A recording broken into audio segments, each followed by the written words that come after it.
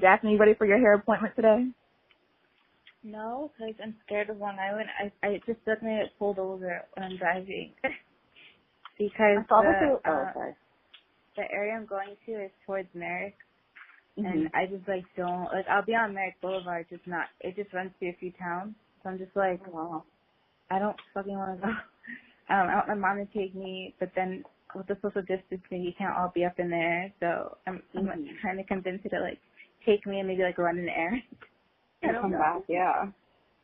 Then shit, if I were your mom, I'd be like, hell yeah, I got you. Okay, come on. I haven't been able to talk to her about it this morning yet because I just started it because she was on the phone with her sister till just now. So after that, I will try to see if I can convince her to come along, or Jonathan. Something. Well, no, Jonathan would fight the police. Let's be real. They don't. Oh my gosh. Oh no. Oh my gosh. Ooh. I did see a video of people that did go protest, and I don't know if anything happened to them, but I think they were trying to do it with the resistance of everything happening. So I was like, hopefully. Yeah, there was a protest in Merrick. I think the difference is, for me, protesting, I'd be like, okay, that was the city. I'd be okay. I have to deal with police. Is one thing, but seeing townspeople gathering and screaming and cursing, and these people they're business owners, right? So you're thinking of where's my money going, and just seeing people who actively hate you, who got out of their bed, and were so mad about not the killing, but that you want to march, is beyond me. So I don't know if I can handle that, because I know. It's these are the same breeds that are my neighbors, you know? Yeah. I don't live in a neighborhood where I feel people who look like me are represented. So it's there are families here, but I don't know them personally. They're not on my street or the next street or the next street. So I just don't. It just makes me feel more nervous, and I don't like feeling hated in my own space. So you never know who feels what, but I was just shocked how many people got out, draped themselves with American flags. Why do you have one, first of all? But none of my business. And went out. If it ain't 4th of July, I don't want to see it. And that wasn't even a real holiday because we wasn't free. But continue, yes. Very true. And it's irritating to me because I'm that's my flag too. I'm American. I pay taxes here. I was born here. You're taking that to have an image of whiteness when it represents all of us. If you want to say that I don't have my right, then what? Do I not pay taxes? Do I not contribute? I work, and my work contributes to others, and I'm not sitting here like a rock in the corner. I recognize that I was born here. I can never fully claim Haiti in the sense that I can't go there and just live. That's a whole different world to me, This is all I know. And for them to take that and say, this is a representation of us and you are being your other, it's just disgusting. So I'm that's also my side. Excuse me? I'm not proud of this country's history, but I'm proud of some of its history. Very few, very little of it, I should say. But I feel there's also a lot of deeply rooted segregation and racism in Long Island, especially with sometimes how you think of how it came about and white flight and people. I just think of Levittown and how there were so many issues there in terms of they didn't want to give loans to Black people or not even selling houses there, and you could see even today that issue still plays out in the way that they treat people, and it's just wild to me. Yeah, and the thing is, when you go to Levittown, I've been there.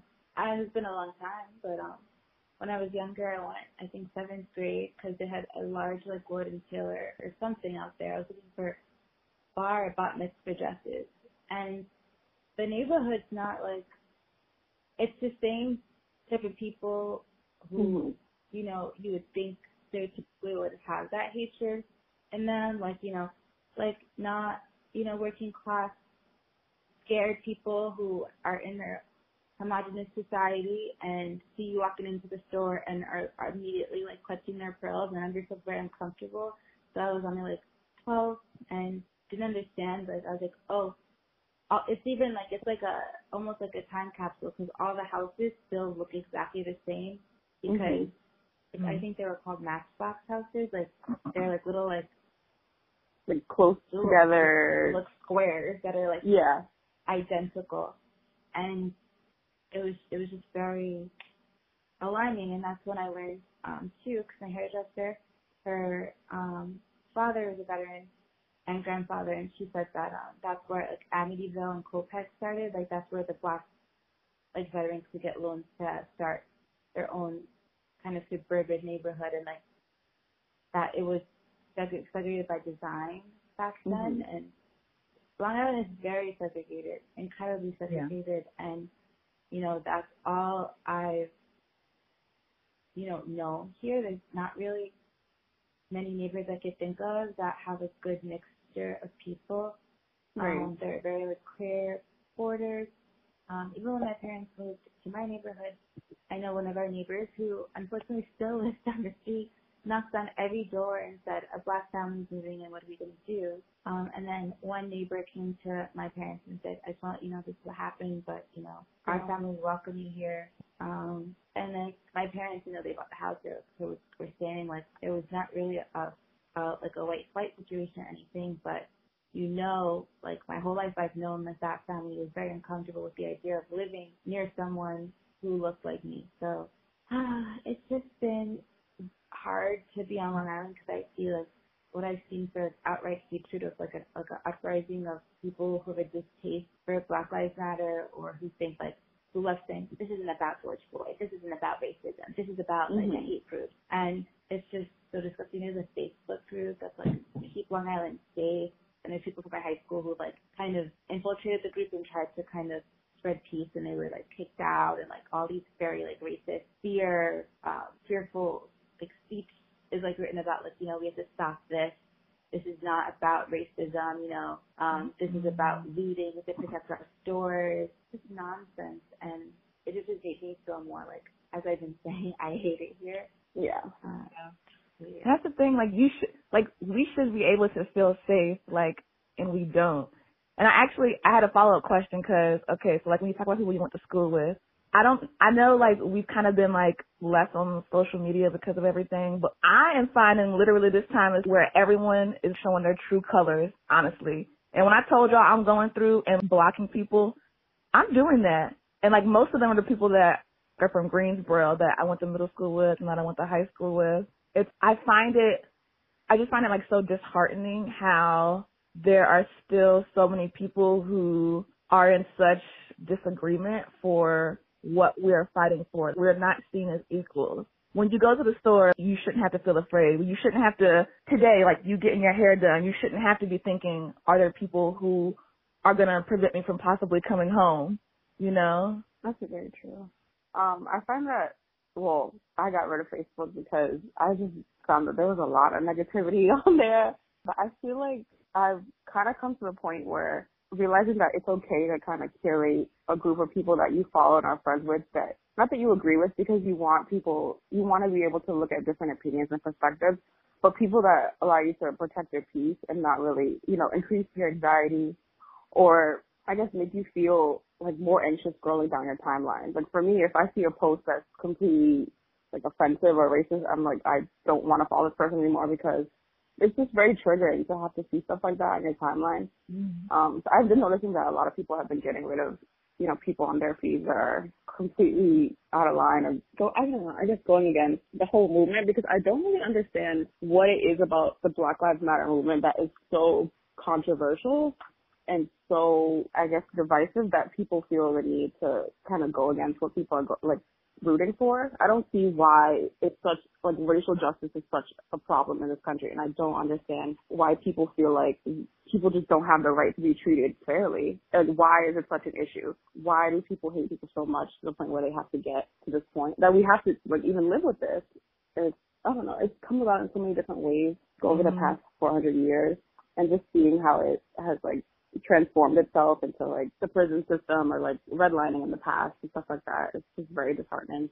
So for everyone listening, Candace, I know that literally since I've met you, like you've been interested in law, and I guess considering where we are right now, how do you as an individual plan to, I guess like in your studies, your future aspirations, how do you plan to be a part of the solution? So I think for me, a lot of times when I find problems with society and stuff like that, the issues that are raised and the solutions that are given are not really rooted in the like original issue that's at hand. I find that a lot of employers will say like, oh, we're not diverse enough, but they're not looking at places where they can recruit diverse people. They're not going into high schools and middle schools and even introducing the idea of their career path into that school. Like when I was younger, I didn't even really understand what engineering was. We built some bridges in 5th grade and we were like, oh, this is cool.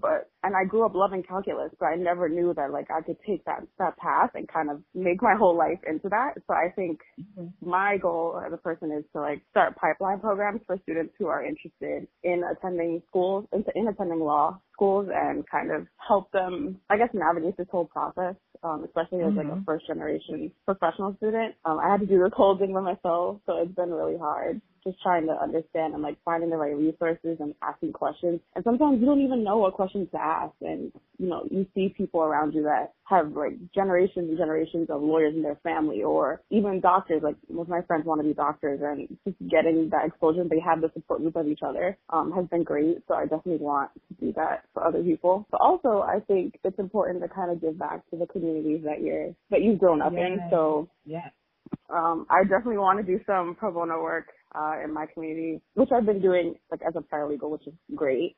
But I think, you know, as an attorney, you have like way more leverage in terms of like you can actually argue on behalf of people, and it's less administrative. So you're allowed to, you know, actually represent them in court and things like that. And it would allow me to, I guess, give back in that sense. There are a lot of issues that people face every day in terms of housing, wages that are not being paid right. So I think fixing the system is kind of like going at the root cause of helping people instead of just saying like, we are aware of the situation, but we're not doing anything. I don't think that's as helpful.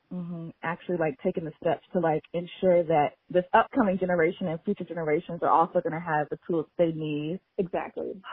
I feel that. Daphne? So going back to the conversation about like Facebook or social media, I think that like, throughout my time on the website, I would kind of purge people if I felt that removing something was highly offensive, not only to, even if it didn't have to do with me, if I felt that that was hateful towards another group, I just would remove them, because as Candace said, I think it's really important to protect their space. I guess I did a very thorough purge. I know I did a very thorough purge during the 2016 election. Like, oh wow, yeah. I was like, delete.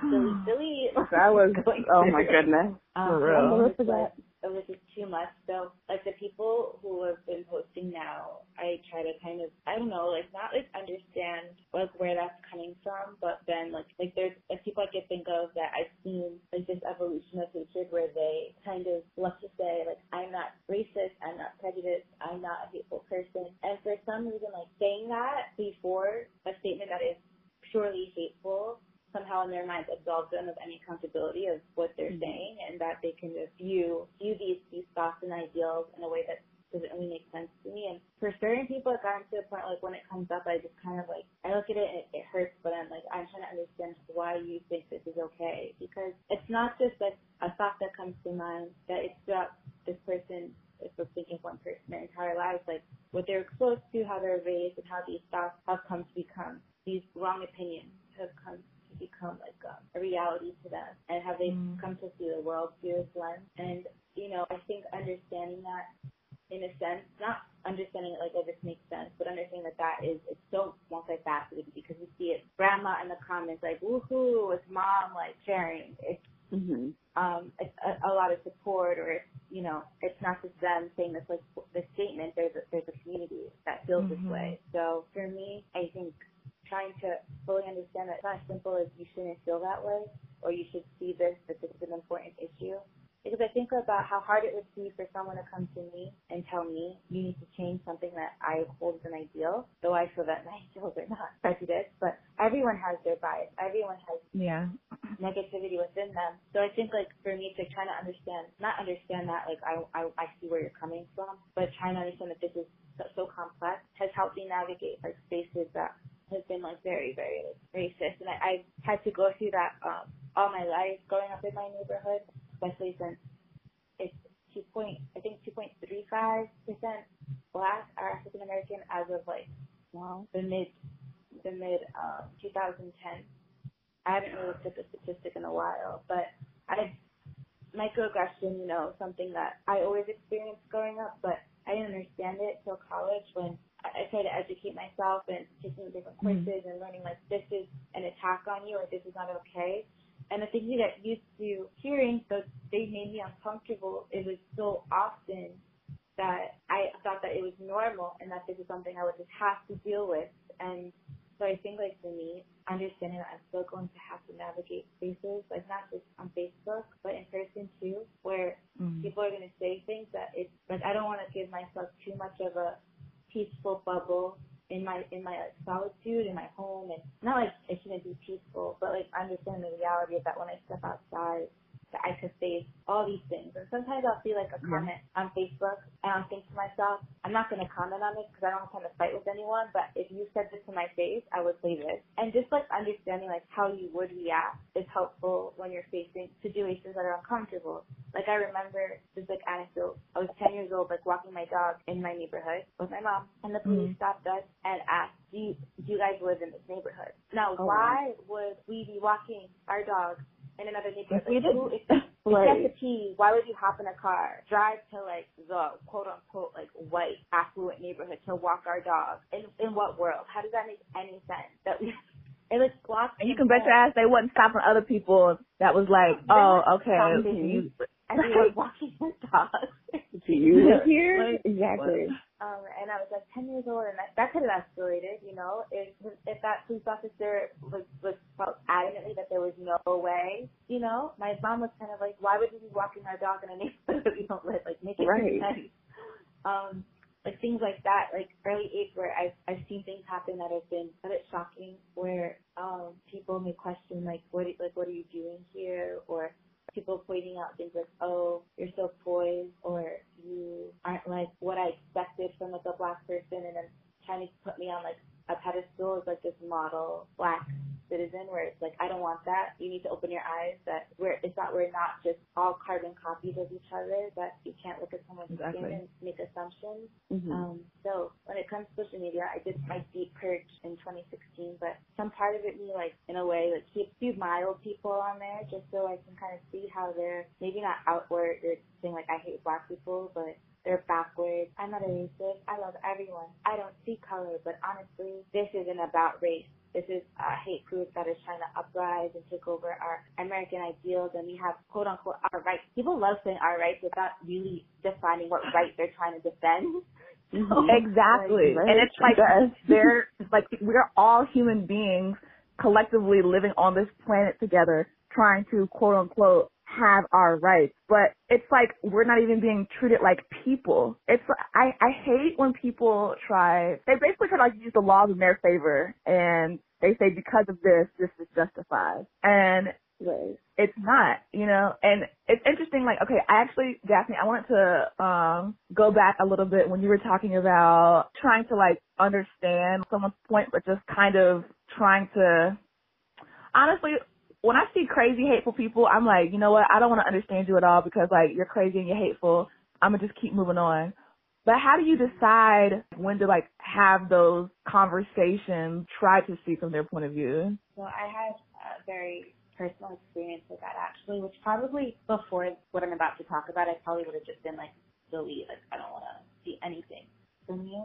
But one of my like very best friends from high school, like throughout the 2016 election, was posting a lot of hurtful things and things that basically saying that like Black Lives Matter is a hate group, and just very backwards like pro Trump things, which is like, you know, you should have your political affiliation, you have every right to, but the ideals that she was harping on, it wasn't like, oh, I'm really for this policy. It was just a hate speech, because that's all he ever said, let's be real. Anyone who, like, so what ended up happening when you backtrack is, you know, the election happened, and she said something that I thought was beyond offensive, election night, and it was just very dismissive to my experience and experience with other people of color in this country. And I was like, I don't feel like I know this person anymore. We haven't spoken in a while. I'm just gonna like create my space, and I like removed them from like Facebook, Instagram, and Snapchat. And I guess Snapchat snitches because my name was grayed out when she went to like I guess send a snap the next day, and she was like, did she really block me? And she tried to come for my neck like, did you really like delete argument, everything over an election, and I was like, we should talk. And, you know, not that I wanted to, but I felt like I wanted to explain, like, I'm not just being like, oh, knee-jerk reaction, because it's so much more than an election, you know? So we spoke on the phone, and I first just wanted her to really, I was like, explain to me where you're coming from. Like, for example, like, why is Black Lives Matter a hate group? And then she's like, well, some of the things that they do, I feel like it's hateful. What things? Like, I was like, I want specifics. I want to understand. Like, if you feel this way that you're willing to share it on a public platform, you need to back it up. Mm-hmm. And, you know, she wasn't able to because she didn't want to admit that those things were rooted in hate. She wasn't able to really say, I was like, okay, I know you voted for Donald Trump. Like, what policy or what did he say that made you feel like I want him to be my president? Like, what did he say that would benefit your life? You know, what was it? And she couldn't name like one policy. She couldn't really say. She just kind of was like, you know, like our flag, like our rights, but like very vague. And I said, I just kind of spoke about my experience. I was like, Black Lives Matter is not a hate group. Like, don't add words to it. It's no one saying Black Lives Matter more than all the other lives and we want to be put on a pedestal. We're saying we matter because we're treated like we don't matter. That no one should be innocent should be killed by police. Anyone who commits a crime, of course, you do a crime. There are consequences, but that consequence is not death. So it was just like an engaged conversation, but very much like we've been friends for so long. I'm trying to understand how you could be my friend. I know you have other Black friends who are Black and still have these views. But do you think that it's been a walk in the park for us or for me that despite when you adjust for like socioeconomic factors, educational factors, that I still experience hatred and I still have fear and I shouldn't live in fear in this country. And I think after that conversation, it made me feel more comfortable that I could like stand my ground by kind of giving a space where I didn't go into it like I'm ready to like rip your head off, like I'm angry. I was just like, help me understand where you're coming from, and then I could respond. And it's easier to respond when you're coming from a place of true experience versus someone kind of jumping on a bandwagon of like, is this a way that I could be like racist or prejudiced or still harbor hatred, but like put myself under the cloak of, you know, like I'm not a bad person. And I just had this really strong fear that if anyone were to confront her, she would use me and say, well, one of my best friends is Black, so I can't be racist. And I was like, I'm not having that, you know? Have y'all seen that tweet where it's about people, it's not that they like Black people, they just like you? Have y'all seen that tweet? Oh, wow. That is... I haven't seen that, but that's real. That's very real. Seriously. I wrote down some things in my notes app because Daphne was stating, you know, I had to really I didn't want to forget, and she had a lot of good thoughts, so I was like, oh, let me comment on that. The first one being when you said that you had the conversation with her and how you kind of wanted her to put yourself in your shoes. I thought that was really important. And the other day, my friend, she shared this post. She's not a person of color. She's not a Black woman. But she was sharing a lot of posts in terms of showing how people that are similar to her could be allies in this type of situation. And one of them she shared was this idea that you could always challenge people to think about why. So every time you have a hard conversation with someone in your family or a friend who doesn't really understand this movement, you continue to ask them why until they get to the answer of racism. So if someone says to you, I don't believe in this movement because Black people, you know, they have hard troubles, but I don't think that they're actually disadvantaged, you say why. Or you bring up a point of, I guess, like two different statistics of like how Black people are more likely to face stressors in their life that make their lives shorter. You ask them why. Why do you think that is? Or, and maybe the person might say some environmental factors, and then you ask them, well, why are they exposed to those environmental factors? And you just keep pushing this idea until the person gets to the deeply rooted issue of racism, because I think that it contributes to a lot of different factors in our life. And I'm remembering when we took the fundamentals of population health in college, that was really, really good class because it kind of introduced me to all the different ways that like stresses can really affect us. And even this past week, just thinking about how overwhelmed I was and how anxious I was, I really had to take a step back because I started getting headaches all the time. Started just like feeling my body, you know, not responding well to all this kind of stuff. And I was like, well, this is the type of stresses that I learned about in class.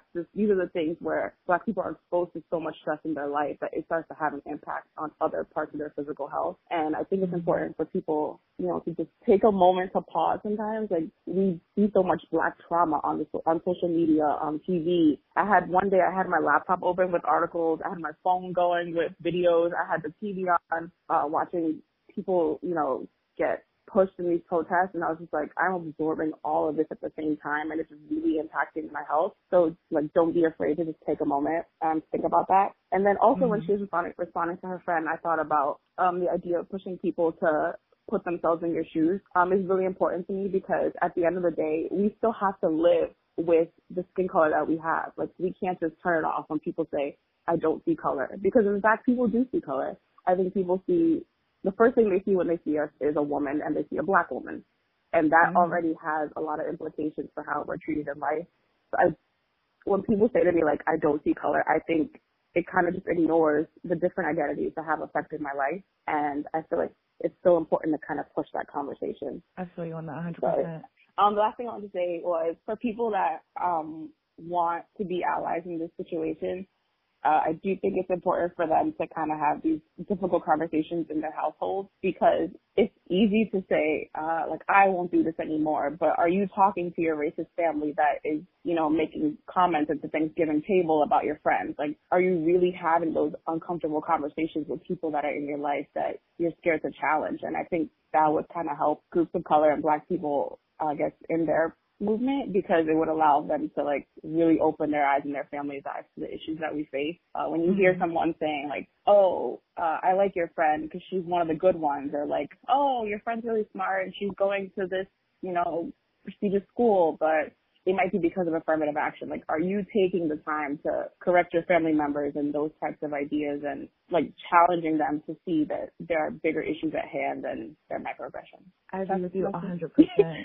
Like, being able to, like, when you see a problem, especially in your social groups, in your families, being able to call it out, okay? Because, yeah, no, it literally, like you said, it starts in the home. And yes, as an individual, like, we appreciate the people who do not identify with our communities, but who are allies. But at the same time, it's like, these ideals are being perpetuated generation over generation. I'm just glad that you spoke to her and just stood up for it, because it's hard to be like, I guess people are so, like, pro-Trump, and I just don't get it. But it's hard to, you know, to say something in that circumstance. So I'm glad you said something to her. It was difficult. It was definitely emotional.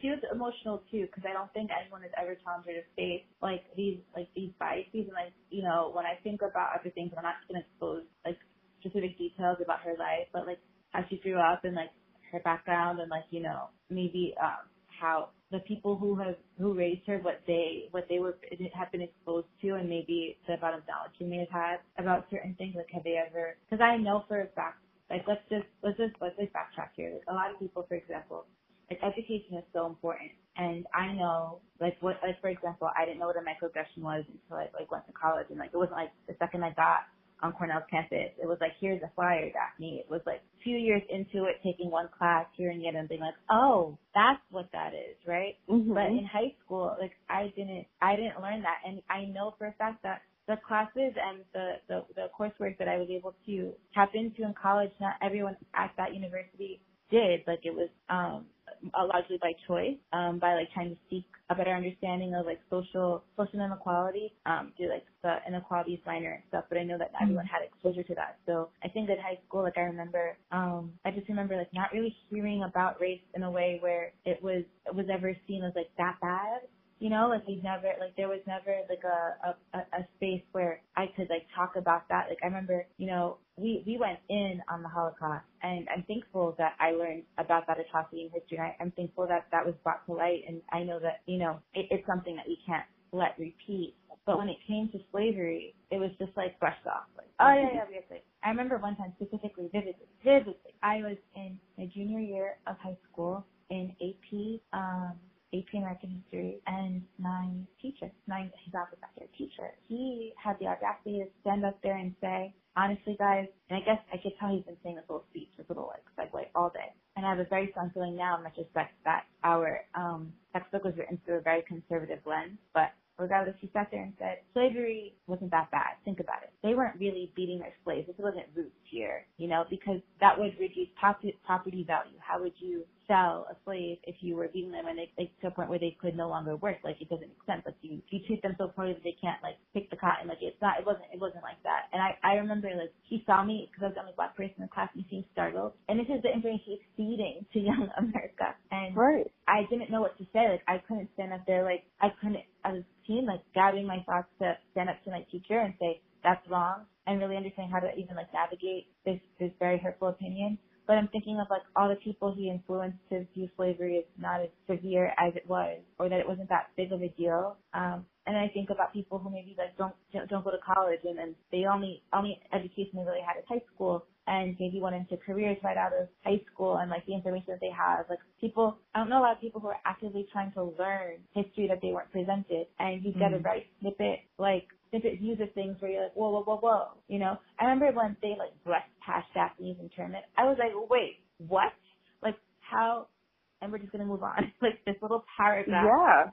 And I think even the way that they presented it to us was never, it was almost as if it wasn't really problematic. It was like, oh, this is, you know, what happened, and then like what you said, facts, like not feelings, like these were people, you know, right? These were our ancestors. We reacted and punished all of our Japanese students, like. And learning that has been really, really hard. And I think even like you mentioned before, sitting in that classroom and when the teacher realizes that you're that one black student, like that's just a little too common for me, and I think it's really sad. Like I think of my freshman year, freshman fall, when I had to take labor history, and I'll never forget this because at this point we were at the college level, and I just was like so stunned that someone would even say this that I couldn't even figure out how to, I guess, navigate that situation at the time. But I remember we were learning about, just because it's labor history, like the ways that labor was impacted over the course of history, and we were talking about the 3/5 compromise.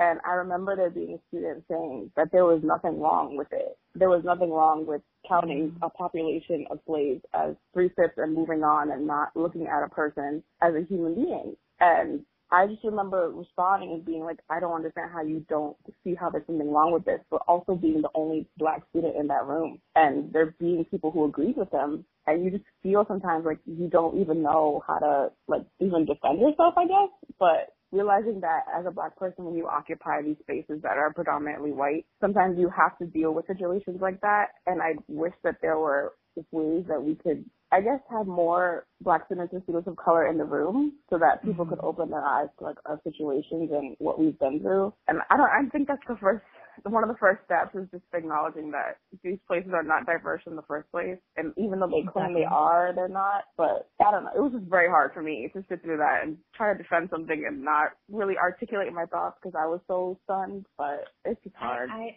agree with you, Candace. And it gets to a point where it's like, why do I have to bear the burden to defend my race? Yes, that's exactly what I was about to say too. It's like, this is objectively immoral. And it's like we already have the weight of facing racism and then having to constantly, honestly, sometimes I get tired, like constantly having to explain like how this is incorrect and like having to defend. So it's like we're being oppressed and then we're having to defend why it's wrong that we're being oppressed. It's like that emotional labor, it will catch up to you. It gets hard. Seriously. And I was just going to say also, Candace, when you were talking before about like social media, TV, and just like, you know, being hit so much with like this constant information that basically we're not seen as equals. Like, I'm so glad like you and Daphne were like, yo, I got to like take some time, mental health. Cause seriously, literally yesterday, I had like decided to take that as a mental health day. So like, I told my boss, I was like, yo, I need a mental health day. Just like, you know, I'm putting on the calendar, and I just took time for myself because literally we are having to face the burden of A, it's happening to us, and then B, having constant reminders that we don't matter. You know, it's overwhelming. And still being expected to perform at our job and, you know, in our lives as if these factors aren't constantly affecting us. No. Honestly, I just was like, you know what, can't do this, take my stuff away. I need some time for myself, some me time, because honestly, this stress will fucking kill us early. It will, without a doubt. And if they don't kill us first. And I think it's also important to realize that there's nothing wrong with doing this in general if you feel overwhelmed or if you feel anxious. But I also just want to point out the fact that not everyone works at a job where they have the opportunity to take time off. Like if you're an essential worker, you know, you might not even get a chance to get a day off. Like there's some people, I don't know, they've been working this entire pandemic, and then on top, like, dealing with this pandemic on top of all the stuff that's going on right now has just been another layer of issues. But I just want to point out for people that are going through that, just take a moment to maybe when you get like an hour or two to yourself a day, and just do something that you love doing, even if that's like just running a bath and, you know, sitting there and reading or going for a walk, anything that can like de-stress you and, you know, put you at ease, because it's hard like constantly interacting with people and people asking like, how are you? And like, they know that this is a hard issue that we have to face a lot of times. And I guess sometimes people feel uncomfortable they don't really know how to bring up the topic with you, so they just say, how are you? But I mean, we're just tired. Like, I don't know how else better to put it.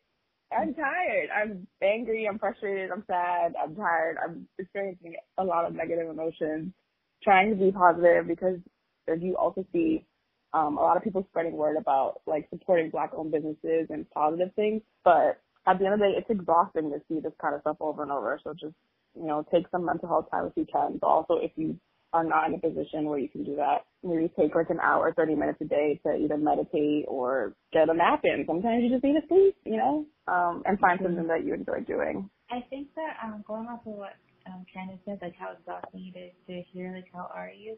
I've been struggling with thinking like, I haven't heard from this person. They haven't checked on me. But then when they check on me, I'm like, I don't really want to deep dive right now.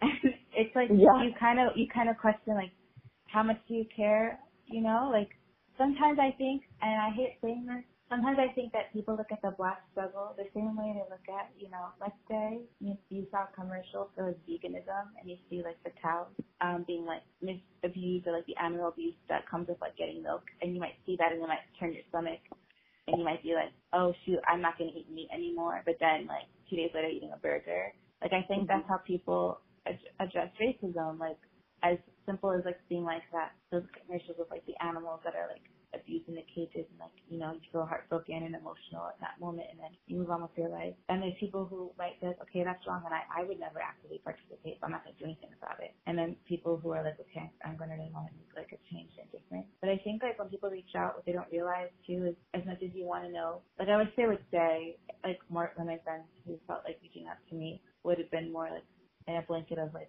I hope you're okay. I know this is a hard time. I recognize this must be incredibly difficult for you. If you need someone to talk to me, if you'd like to talk to me, I'm here. But then when you go on to ask me, how are you? Like, how are you dealing with all of this? And I don't want to, like, you know, it's almost like you kind of have to compartmentalize and like put things aside, because I still have to work, you know, I still have responsibilities. It's not like you can sit and be in your feelings all day. That's a luxury to be able to do that, like Candace said. Yeah. So thankful, you know, that they are reaching out, but also just like, I don't think you're even ready, you know, like if I were to like text you right now, because it's usually via text, everything I'm feeling, like I don't even think it would send. I would like max off the character count if there even is one. Like, I think literally there would not be enough space.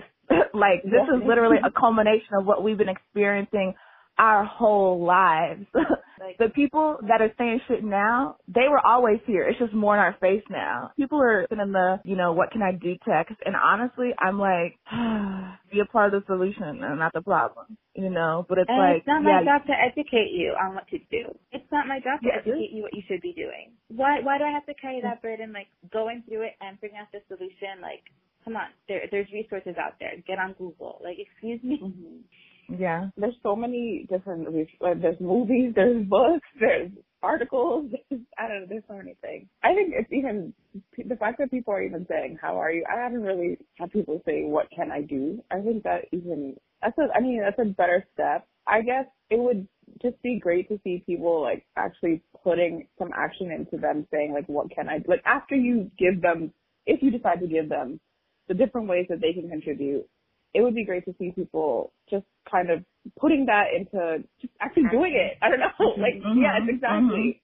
Like, let's just say, if you tell someone, you can donate to this, or you can, you know, sign petitions on this, or you can vote on these types of policies. And there's just so many different ways. I think sometimes people, they read and they learn about these ways but don't do anything. So I think that would just be helpful. I don't know how to articulate actually that. Like call to action. Yeah. You know, because a text message, like, okay, I used to think like, okay, whatever, like a little message, what are you actually doing? Yes, you could text me, But at the same time, it's like, are you actively taking a role in this, you know? Exactly. Like, are you actually going to do anything about changing the way that society views these types of issues? Are you actually going to do anything besides, you know, post a black square? Are you going, like, what more are you going to do that's going to actually contribute to solving the problem? Mm-hmm. And I think like also, but like not to forget that the people who do reach out, that it's a good kind of indicator of who you could maybe like, I don't want to say like trust, but who has at least like a bit of a moral compass in this. I think silence would make me incredibly anxious with like, I don't know what you're thinking. So the good thing about the black square, though it was completely oversaturated, I paid attention to the people who post every 10 seconds, everything, like their whole lives, everything they eat, and who are completely silent about this issue, who will speak up about like the whales, but like have said nothing about Black Lives Matter, and that's to me a clear indication of priorities, you know. So there is some benefit in that, but you do wonder what are you going to do? But I think that it's also, it just seems like a really it's a big task. Like I know people asking people to have these uncomfortable conversations with their families as much as they should. There's conversations I don't want to have with my parents, but I don't want to be the one to be like, yo, that's wrong. So I think that it takes not only saying that, but encouragement. And, you know, I think people being able to find resources of like how to approach, and I've seen it too, people saying like how to approach these conversations with your families, like articles and stuff, but everyone is in their own experience, right, of like what they feel they can or cannot do. So it's tricky because it's so, there's so many layers to it. It's not one thing. Like racism runs into every aspect of our lives, and it's there's needs to change in healthcare. There's change that needs to be done in just, you know, like how are you going to change my experience of going to the grocery store or the store not being followed? How are you going to change my experience of someone clutching their purse when I walk across the street? Like that's not policy. That's that person's heart, you know? So I think that I'm trying to be somewhere between, okay, like I'm overwhelmed right now because you're texting me about something that I don't want to talk about because I don't even want to. Sometimes you know how you're feeling, but when you say it, it makes it real, and then you're just way more emotional. It's like you've like popped the cork on a champagne, and like everything you're feeling is just like bubbling up. And once you say it, it's like cathartic, but also just like depressing sometimes. But then it's like you're thinking in your head, like, what are you going to do? But then it's like, what can be done? It's such a huge issue. And like, as much as I know we want this movement to just be like the it's not going to be the be all end all. There's so much change that needs to take place. It's been going at too slow a pace. It needs to be picked up. But it's multifaceted and it's complex. So I don't know. It's hard to kind of, because you know, if there was a clear solution to it, you know, we would have acted on it. If it was like we're gonna do 1, 2, 3, it would have been done. But it's so deep. It's so convoluted, very deep roots in this country. So every moment of even that acknowledgement now, because this is not the first Black man who's been killed by police in recent history. Like, there's been people who've been killed very recently by police, like, that have been in our face. The reaction to George Floyd has been, I think, more than I've seen in my recent memory. And it's kind of like, I don't know why now people are like, oh, shoot, that's not right, I'm going to say something. But, you know, that's, to me, huge, because I recall, like, with Trayvon Martin, like, there wasn't this much, at least from what I remember, it wasn't this active. There wasn't this many people speaking. I wasn't getting emails from like every company that I ever gave money to about very loose, like, we love everyone, to like Ben and Jerry's going in, you know. So I think that there is something happening for sure. It's so hard to kind of, like, I don't know, I'm like annoyed at people sometimes, then I'm like, can I be mad? Or like, if this is not enough, it's like, what is enough? There's no blueprint to this. So if I step in, like, recognizing the podcast and then criticizing the podcast, maybe that's the way to look at it. Like, this is good, but it needs to be taken a step further, might be the way to go about it. Because people love to say, you got this, like, oh, you guys had Obama, shut up, you know? That's not enough. You know, we need an equality in the workplace. We need to look at healthcare, housing, resources. You have this narrative of everyone. Every aspect if you work hard, if you go to school, if you go to college, you'll be fine. That shit don't work. Like, people don't, if their schools have no resources, if they're not being exposed, if people aren't being exposed to the opportunities that the world has for them, if they don't see anyone who looks like them in a career path that they may have been interested in, how do you want people to, quote unquote, pull themselves up by their bootstraps and figure it out? Like, what if I had not been exposed to medicine, that people can become doctors, that is, you do X, Y, and Z to get there, would I ever want to pursue that? No, it's the same way that someone, that's like if I was like, I want to be an astronaut, I wouldn't know where to begin. I wouldn't know where to begin. I really wouldn't. Neither would I. I was like, what do you study? Don't know. I don't know. How long does it take? How's training? What are the stats? What do I need to do? What exam? I don't know shit about becoming an astronaut because I don't know any astronauts, and it's not commonplace I don't think the general public is exposed to that. So when asking Black people to like figure it out and like you're not oppressed, what is oppression? Like how is a lack of resources and a lack of education and all these barriers that are in place that are not just by people who hate, but are policy that are within ingrained in how this country functions, not oppression. So there's so many layers to it, but we gotta actively chip it away. We can't be like, oh, we got this, that's it. We can't be like, oh, we have like Black Lives Matter. Is it Way Avenue Street? But in Washington, that's good. We got that. That's enough. It's not enough until we're not living this pain anymore and not living this experience of fear. Like I have a hair appointment in a few hours, and I shouldn't be like, damn, I don't want to drive down that road. Because I know people are like anti-protesting and hateful, and how am I going to navigate? It shouldn't be like that. I should be able to just hop in my car and go where I need to go. So. Exactly. Literally, legalize being Black. What the fuck, Very true. I think this country has there's so many deeply rooted systemic barriers that don't allow Black people to even just face find any opportunities that they want to find, that it's just hard to even, it's hard for someone to even sit here and say like, oh, you can just do this, or like you can just go to school. Like even thinking about applying to college, like it was great that I had people in my family that had gone to college and had been through that process. But growing up, I didn't even really know where I really was until high school. If I'm being honest with you, I only knew maybe Harvard and Princeton, or like Harvard and Yale and stuff like that. And I think of like just telling someone like, oh, you can do this, or you can, find this path, or you can just go to school. Like that will solve all your problems. I think it just ignores the fact that a lot of students aren't exposed to these different types of paths. They don't have the textbooks in their schools. They don't have the teachers that look like them, that inspire them. Growing up, didn't even have any Black teachers until 5th grade. And then even all throughout my entire college career, did not have any professors of color. And that's still crazy to me. But it's hard to imagine yourself in a path or a career when you don't see people that look like you. So yes, it's great for people to say like, oh, you can just go do something, but really sit down and think about if that's possible for someone to do. No, for sure. I agree with even I have so many people who I know who said I didn't know that I could pursue this path, or that this was even a possibility for me, or what a career in STEM may look like. And I think having some, you have people you look up to, but if you see a space where no one looks like you and you want to kind of try to infiltrate that space, it seems impossible, because you wonder, I can't be the first Black person who's wanted to be here, so why, it's probably going to be harder, so I think. And that's the thing too, I hope that we can get to the point to where it's no longer like the first Black person do this, the first Black person do that. I hope we get to the point to where we are taking up all spaces, Like it's 2020 and we're still having our first. And, this upcoming generation, we need to equip them with the knowledge that yes, it's going to be hard, but you can do this. If you want it, you can make it happen. And Candace, I think that honestly, that's one thing that I know I fell short with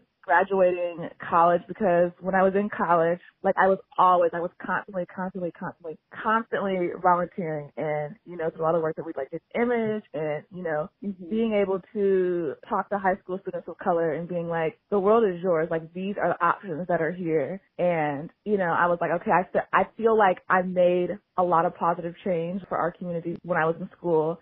And when I graduated, I was like, oh crap, I got bills, I gotta work, and then you get off work and you're tired and you're like, the fight continues, and that's another reason too, why I wanted to have this conversation with y'all, because I feel like advocacy comes in so many ways, and I'm really hoping that I'm really hoping that people and I'm glad y'all shared your stories too, because I have my handful of stories that, we could go on for days. It started experiencing at a young age, and it still doesn't stop today, but having these conversations now and like bringing it to the light, I want to make people feel uncomfortable. Okay, we feel that way our whole lives. Oh, I don't belong here, or you know, do the people that I'm actually studying myself, do they actually want to fight for our communities like we, you know what I'm saying? Mm-hmm. I want people to really sit down with themselves and be like, yo, this is happening. It's not okay. And what are we going to do? I like that you said that advocacy comes in many different ways,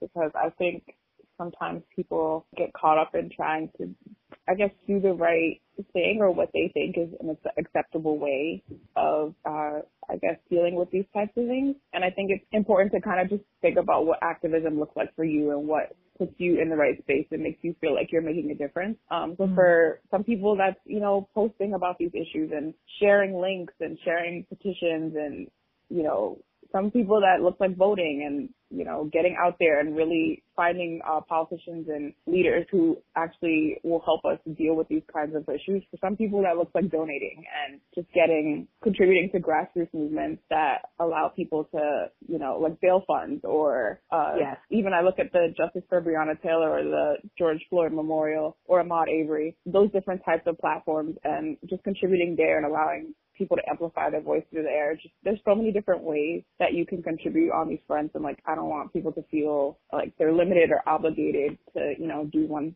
type of thing. So I guess it is important to think about that there's so many different types of activism, and even if that also means protesting for you. Like I know for some people protesting is their best way of like raising their voice and talking about these issues, and then for some people it really contributes to their anxiety and kind of puts them on edge. So if it does, I would just say, you know, look at a different way that you can really make a difference. Mm-hmm. Yeah. I think that's kind of like the main takeaway that I want everyone to like really get. Because yes, in what ways can you support? What resources can you tap into? There's so many different ways. And like Daphne, like you were saying too, like it's not our job to do the research and then be like, okay, I need you to do X, Y, Z. You need to tap into yourself and be like, okay, what am I able to do and move forward. And Candace, I mean, literally like every example you gave, perfect. Really ask yourself. I told my friend when she asked me, you know, how like she could help, I was be a part of the solution and not the problem. You know, there's so many ways to go about that. For sure. Get your employers involved. And I think a large part of people who are like, this is wrong, but maybe I don't really understand racism. Maybe I'm confusing racism with prejudice. I don't understand how it's systemic or what systemic means. Educate yourself. Take time to really understand history, understand why people are upset, how the deep roots of the history of police in America, the history of segregation in America, like understanding why and how, like, you know, that slavery wasn't 1,000 years ago the way sometimes it feels like it's presented, and it wasn't like so long ago, and that this is, no one remembers Jim Crow. Like people alive now grew up in Jim Crow stuff. Like it's not something that you just read about. These are real life experiences that people go through every day, that we go through every day. Educate yourself, and even if you're not protesting and you're not, you know, doing anything that feels active yet, education is so powerful, because once you understand and know what you're fighting for, you can do more. You can speak up when you're faced with people being racist and you want to say something. You know what you're going to say, and you have your facts because you've educated yourself. It's not an assumption or your loose understanding of what you saw on Instagram or like what clip you saw on the news, or like, you know, that you took in the time to be like, I want to understand this. And I think that really, for a lot of people, is one of the most important steps, you know, making sure you understand and you fully understand. And like fully understand is like a weak term, but like understand more, learn something that you didn't know and use that for the good. Learn something ugly about this country that they've done wrong. But how can I be the difference in that? How can I make sure it doesn't happen again? How has that affected people? How can I understand maybe why people are angry, why they're marching? It can't be for no reason. No one wants to be out marching with signs for no reason. Like there is a reason that people feel this way. Educate yourself. So I think that's very important. Most definitely. Educate yourself and decide how you can be an ally.